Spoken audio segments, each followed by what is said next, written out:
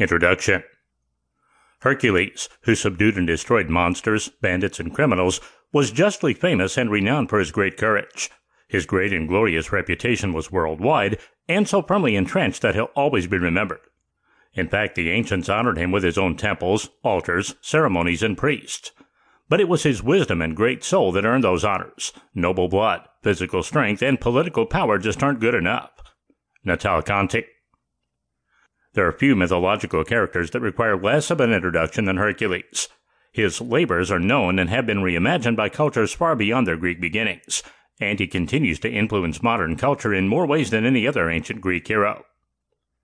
What is curious about Hercules' character is that, despite his fame even in the ancient world, there was no authoritative source for his biography.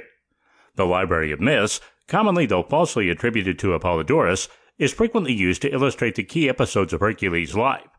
Despite being written at some time during the 2nd century CE, the library encapsulates much of the conglomerate of popular tales that has become Hercules' bogged biography.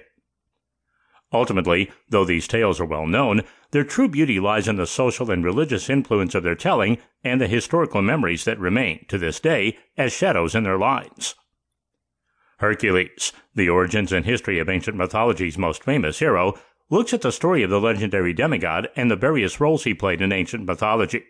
In this audiobook, you will learn about Hercules like never before.